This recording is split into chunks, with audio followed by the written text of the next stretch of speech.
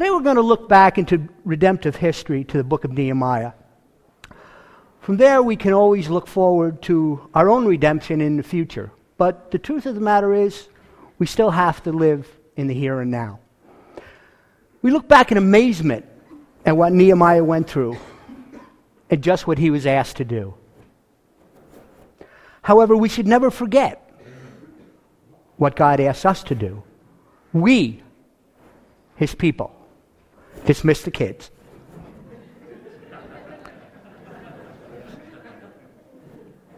We, his people, have been entrusted with the gospel, a message of salvation to a world that does not know God.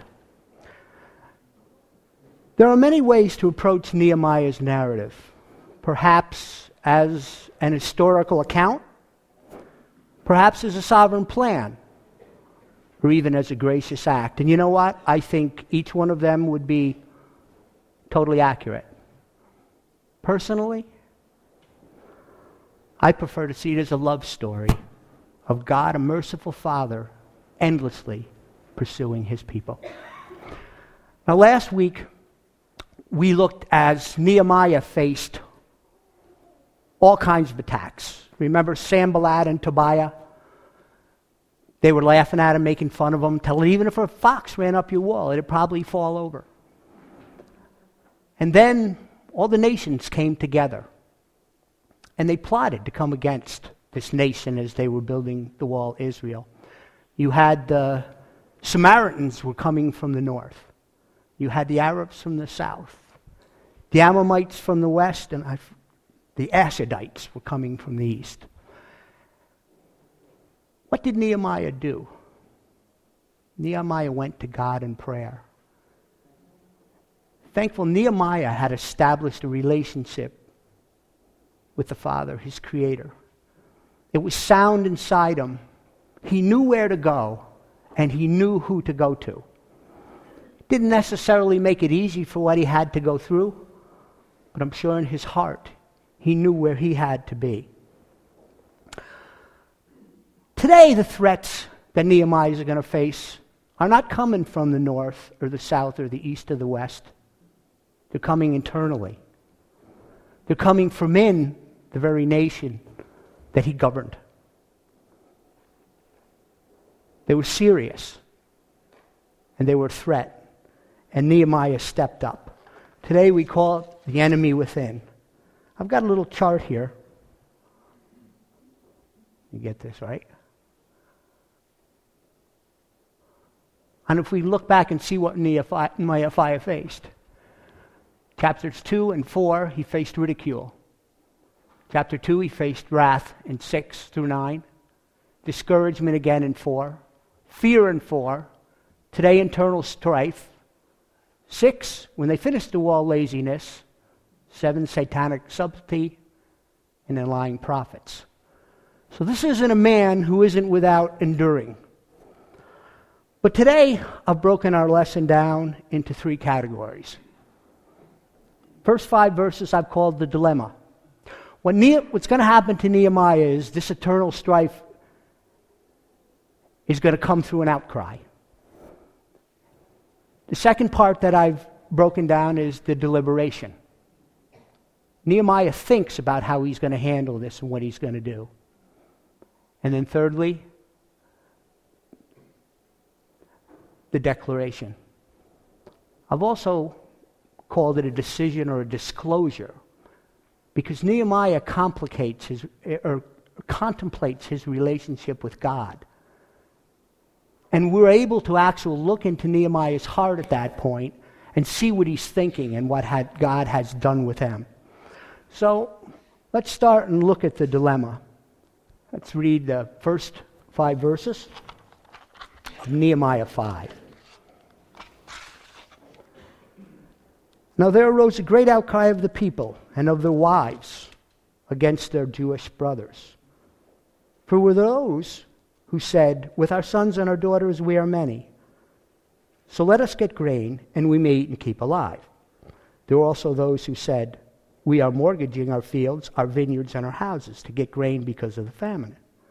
And there were those who said, we have borrowed money for the king's taxes on our fields and our vineyards. Now our flesh is as the flesh of our brothers.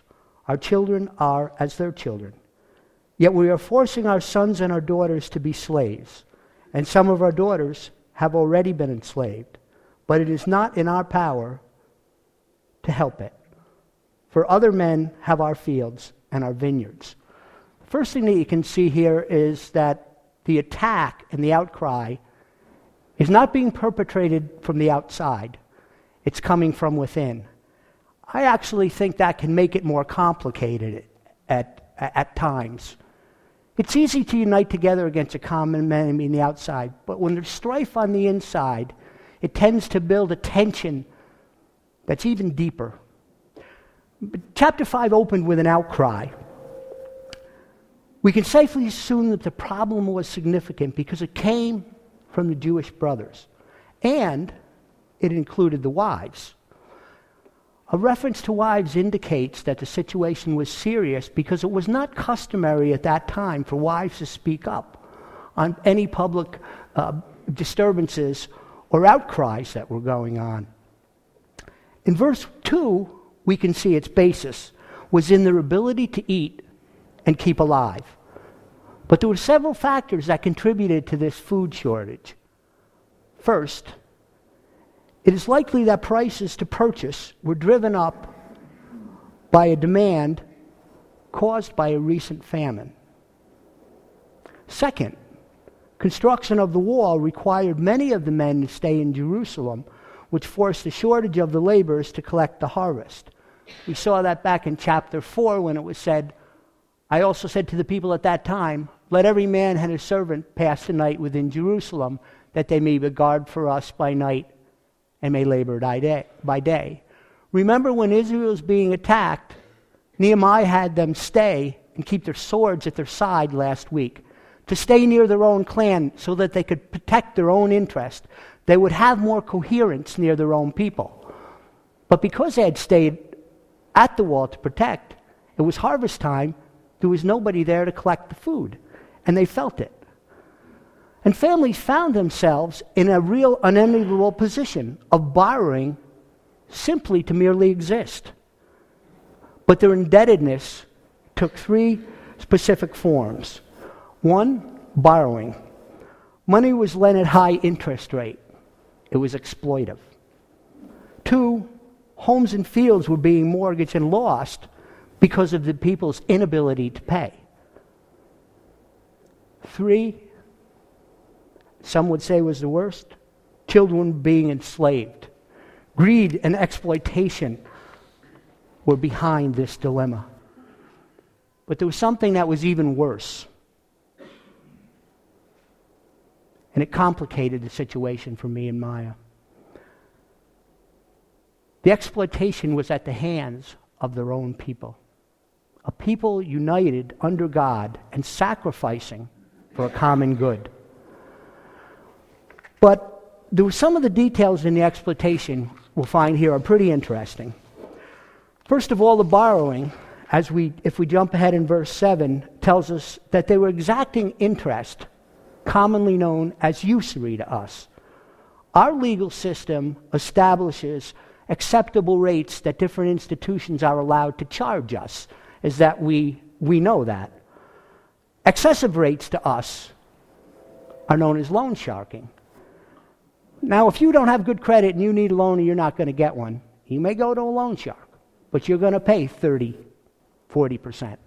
And take a risk in doing it if you can't pay back, because the penalties are severe.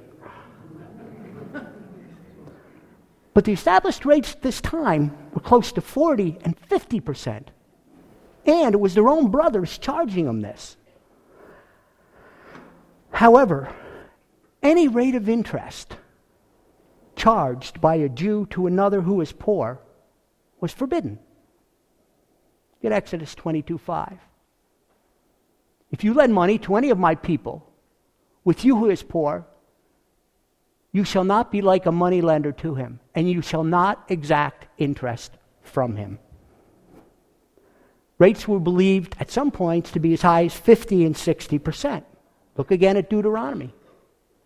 You shall not charge interest on loans to your brother, interest on money, interest on food, interest on anything that is lent for interest. You may charge a foreigner interest, but you may not charge your brother interest. That the Lord your God may bless you in all that you undertake in the land, and that you're entering to take possession of it. This was a nation set aside. This was a cohesive nation. This was a nation brought together. They had God's law. They knew it.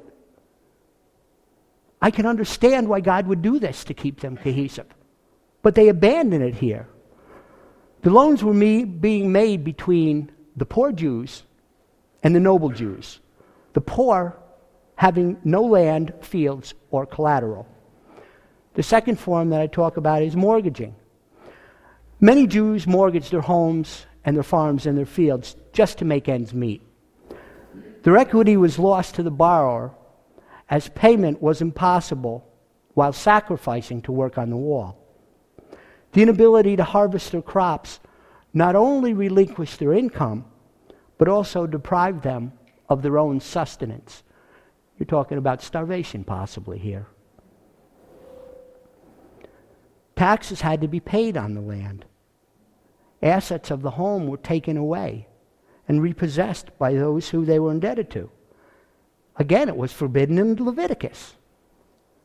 And the third interesting issue that we have here is slavery. Now, unlike our understanding of slavery, this slavery was actually allowed biblically. It was born out of an indebtedness and relieved of obligation after 6 years in the 7th year. However, Leviticus 23:35-40 reads that the type of slavery fellow Jews were subjecting their brethren to, this type of slavery, was forbidden. They were to be treated as hired hands and not just simply as slaves. That was forbidden for them, but it happened anyways. Probably one of the most offensive words that exist in the English language, the idea of, is slavery. It's hurt this nation terribly. We still feel the repercussions for many years ahead. It was ownership. It was degrading to men. It was seeing men, because of the race or the color of the skin, of not of equal value to another man. But the biblical slavery that was allowed here did not have that involved in it. If a family became in debt, they were given, and it was called slavery, they and their family, for at the most could be 6 years. And after that, the debt was forgiven, and they were free to go on and assume whatever they wanted to do to achieve their position in life. It was a relief. So I want to try to get into your heads to try and get the idea of our feeling out of it the way it looked into the Bible. And it's very hard to do because I see it the same way. But to make matters even worse, in this situation that was happening, the children were being sold into slavery alone, resulting in the breakup of the families. Nehemiah's situation was further complicated by the fact that the economic repression the poor Jews were suffering was imposed by his own brethren. Let me repeat that. This was being imposed to Jews, by fellow Jews, not by the outside. He understood this and used it as a heart of the argument against them. Nehemiah could have seen this as a time and a very delicate issue, and might have chosen to tread lightly because it was not attached to an outside enemy, but he didn't. He rises as a leader and confronts the problem head on. You know, sometimes it feels like the hardships we suffer are unfair. For Nehemiah, he just endured the surrounding attacks of the neighboring tribes and people. Now he's facing eternal threat from his own brethren. And it almost seems unfair for poor Nehemiah. Why would God allow such hardships when he was dedicated to him and his cause? My experience has been, for God's people, he usually doesn't remove our hardships, but he walks through them with us. Psalm 23 so beautifully testifies, even though I walk through the valley of the shadow of death, I will fear no evil, for you are with me. Remember, Jesus asked the Father before he went to the cross if there was any way to remove this cup, but God didn't. It was for our sin that Jesus suffered. It wasn't his. Talk about unfair. Perhaps God's purpose is that when we do endure, our faith is strengthened. And what an example he gives us. Through suffering, God cultivates in us a saving and enduring faith. Ultimately, he is glorified, and our joy is complete in Christ. It takes time, but God's with us. Nehemiah endured these trials, and he endured them with God's people, a chosen people that he would use to fulfill his plan of redemption all the way to the cross. A plan that would bring salvation to all who would place their faith in Christ. To endure through faith was God's purpose. To endure through faith in Christ alone is God's way. The gospel is that good news. Jesus said, "No one comes to the Father except through me. And I am the truth, the life, and the way." Takes us to the deliberation now. Verses 6 through 13. I actually couldn't get them all on the board, so what I'm going to do is I'm going to read them, and then the key ones I think will stay up there for you.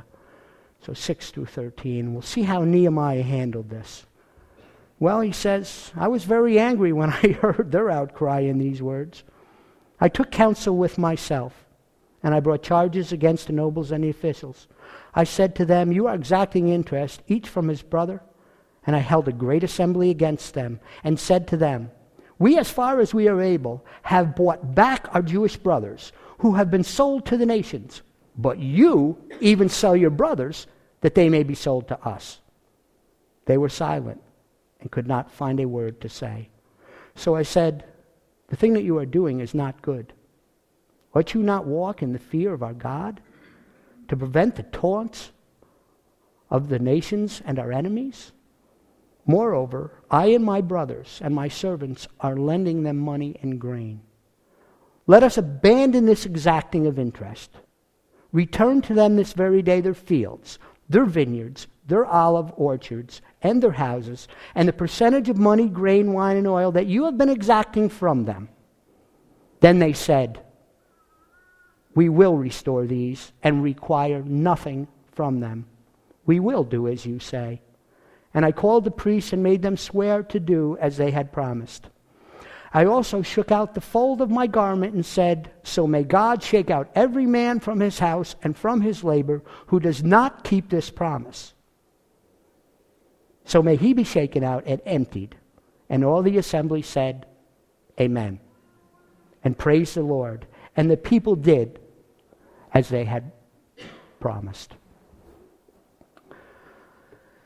Nehemiah, first of all, recognized the problem. Now that's saying something, because some men have the problem standing right in front of it, and they don't ever admit it's there. I really think some men don't see it. But Nehemiah did. He also recognized his anger. Verse 7 tells us he took counsel with himself. As any good leader, he wrestled with the problem in his own mind and its ramifications, and then he took action. Chapter 4 revealed that Nehemiah was a man of prayer. No doubt his wrestling included God's counsel here.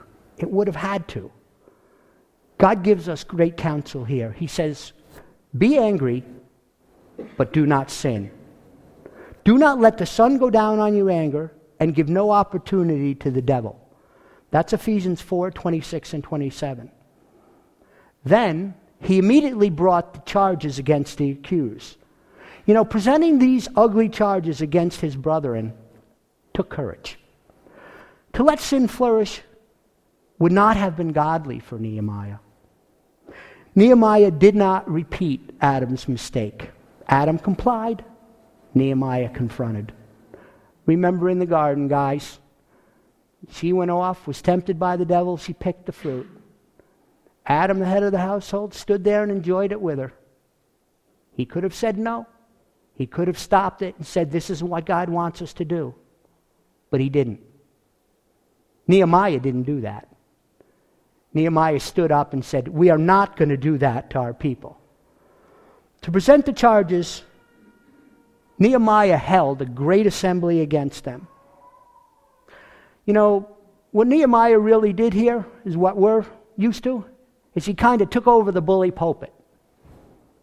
He let them have it a little bit. He preached to them, and he told them what they were doing wrong. And in verse 8, it tells us how he accused them. To paraphrase, you sold what we bought back. This must have been excruciatingly painful for those who heard it, if it was true repentance in their heart. Because as they had come out of exile, many of their brothers were sold to foreign nations. They had done their best as a nation to get these people back, and they purchased them out of slavery. And now Nehemiah looks out and watches his own brothers and sisters selling his own brothers and sisters in slavery, even worse, to each other. That's how bad it was at this time. And Nehemiah didn't back down for it. He let him have it. I'm very appreciative that he did. You know, silence can speak louder than words. And the response of the accused here was deafening. Nehemiah continued by telling them what they did was not good, and then challenges them to walk in the fear of our God. He tells them to do that so they won't be under the condemnation of other nations. After all, who is Israel? A nation set apart to the one true God? To be a shining light on a hill? Illuminating God's glory to a lost world? Look what it says they are in Acts 13:7. For so the Lord has commanded us, saying, I have made you a light to the Gentiles, that you may bring salvation to the ends of the earth. How do you think those other nations felt when they looked out and saw Israel selling their own daughters to their own people? It must have been pretty embarrassing for everybody involved. In verse 10, Nehemiah assumes some of the guilt along with his brothers and encourages them to abandon these sinful practices. In the next verse, we see him command them to restore to their brethren all that they have extracted from their fields, their vineyards, their homes, etc., and then require nothing of them.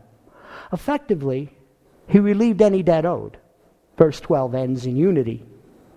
We will do as you say. I think that was a beautiful picture of repentance. A nation who was called on their sin and turned from it in guilt and back to their people. Remember when Jesus was introduced by John?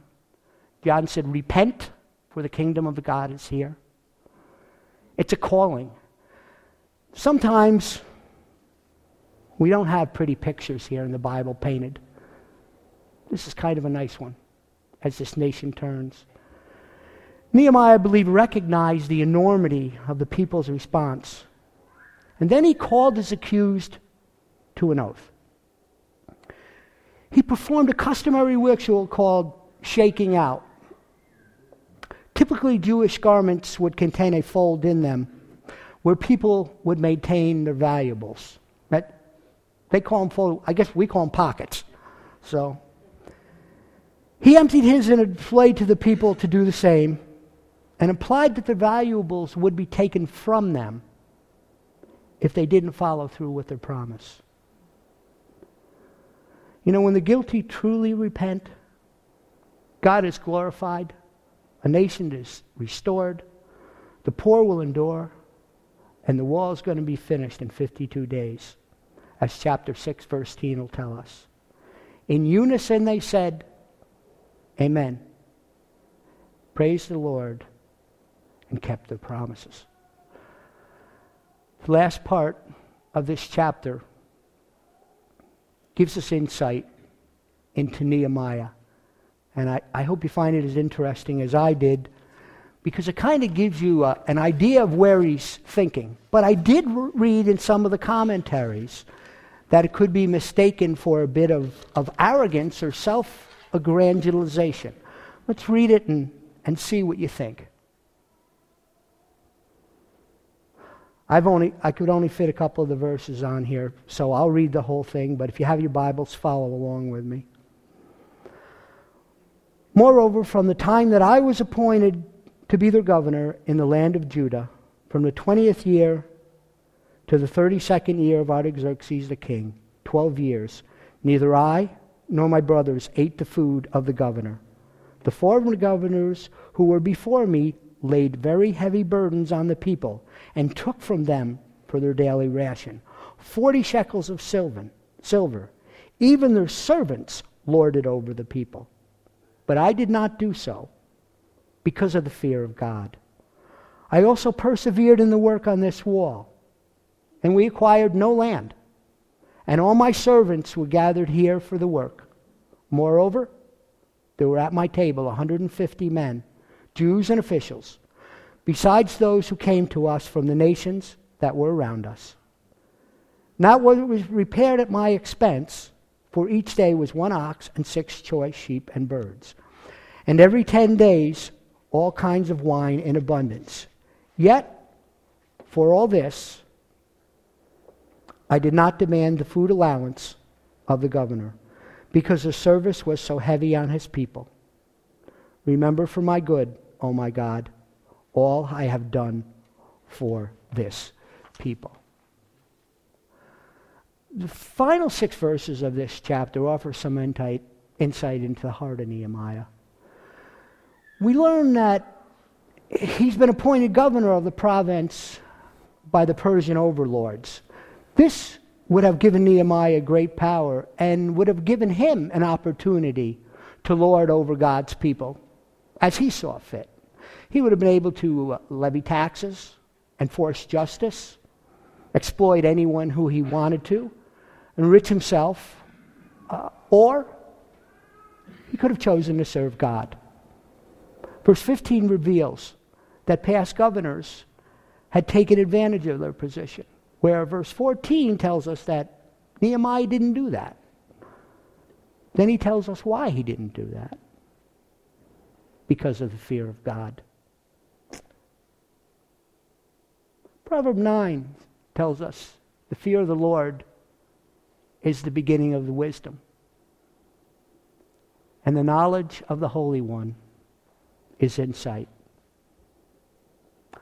Progressive revelation adds to that verse. And this is eternal life, that they know you, the only true God, and Jesus Christ, whom you have sent.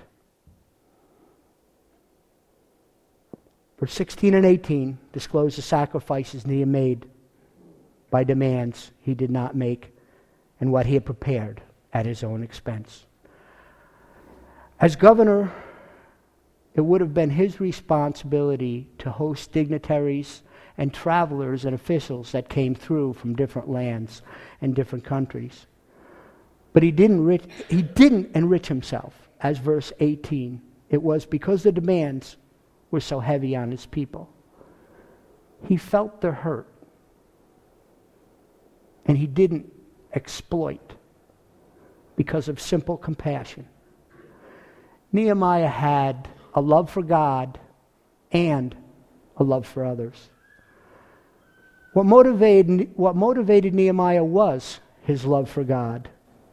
When Jesus was asked, what are the 2 greatest commandments? He said to love the Lord your God with all your heart and soul and all your mind, and the second is likewise, to love your neighbor as yourself. Nehemiah exemplified this both in the way he treated his brethren, as revealed here, and in the way he pursued his role and purposed himself in God's plan of redemption in history.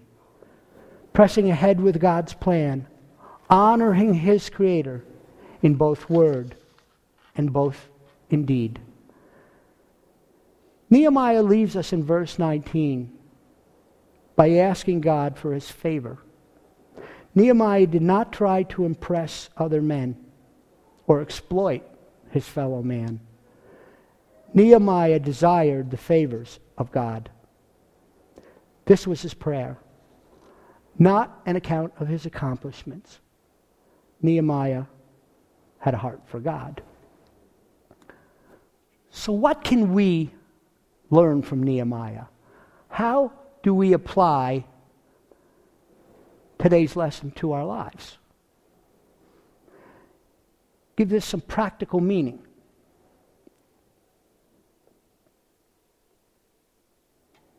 One, from chapter 4, we knew he had an extensive prayer life. This is important to every Christian, to know your God, to be able to speak with him, and to know to listen to his voice. Nehemiah was guided by the will of God,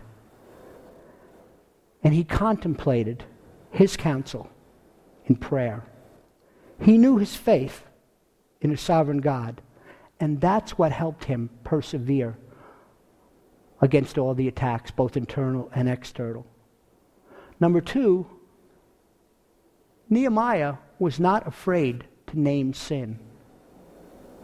That's a condition today that we seem to struggle with. People always say, who am I to judge? If God named it sin, it's sin. It's not a judgment. He said it, not I. Nehemiah wasn't a man to sugarcoat truth. God's word is truth. And Nehemiah wasn't hesitant to stand firm on it. Third, Nehemiah didn't delay. I know that's something that I do, very honestly. But he didn't. Nehemiah didn't delay or procrastinate. Nehemiah named sin and he took action immediately. Clearly, we are to address sin with both truth and love, but never are we to treat it with a wink and a nod and make believe it's not there. Fourth, be the man God wants you to be. Don't wait for a Nehemiah to appear in your life. Be a Nehemiah. God gives us many other aspects of our lives that we are in control of. Fathers, who's the head of your family? Who guides and raises your children? Who protects them and provides for them? Do you spend time with you? Do you raise them? Do you teach them godly principles? Or do you not have enough time because your ball game or television show is on? Is it an inconvenience to you? Or is it a joy in your responsibility? Ladies, you're not off the hook either. As a mother, are you raising your children with the knowledge of the Lord? Are you supporting your husband when he needs support? Or are you making it difficult on him? We all have positions of leadership. I'm not off the hook either.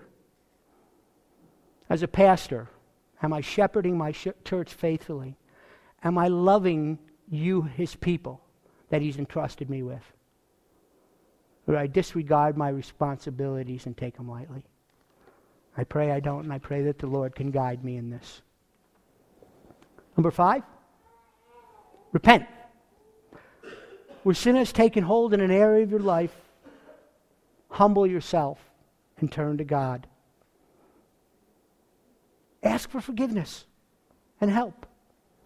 And then go in a different direction. thankful when God's criticism comes at you. It's very difficult for many of us to do that. I understand it. It's not always easy to me to hear criticism. But there's something in us as Christian when another man brings it to us in love and in spirit that we can recognize it. And we should turn and go in a different direction. As the band comes forward,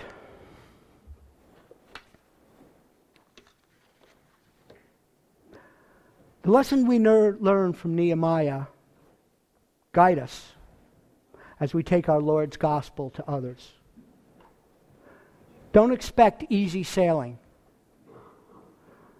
The good news our Savior commissioned his people, those who have faith in Christ, to take to the world, was sovereignly performed by his faithful servant Nehemiah. Redemptive history graciously provides us with Nehemiah's example, along with his people. Seek God's will, stand firm on his truth, repent of your sins and don't delay. These lessons God taught us through Nehemiah. God purposed Nehemiah and his people to construct the wall that fortressed the temple. However, walls can fail, evidenced by the rebuilding that Nehemiah was doing. The wall served to point to an even greater fortress, an indestructible fortress. Death is the ultimate enemy for those who are perishing, but through Christ, the sting of death has been surrendered. This temporary fortress pointed to Jesus. Jesus one day would walk through the gates of this man-made wall, symbolically saying, I am the ultimate fortress, known to those who believe in him as the gospel. The atoning death of Christ our Lord, bringing salvation to all who would place their faith in him. His resurrection is our receipt. Glory be to God, our ultimate fortress. Amen.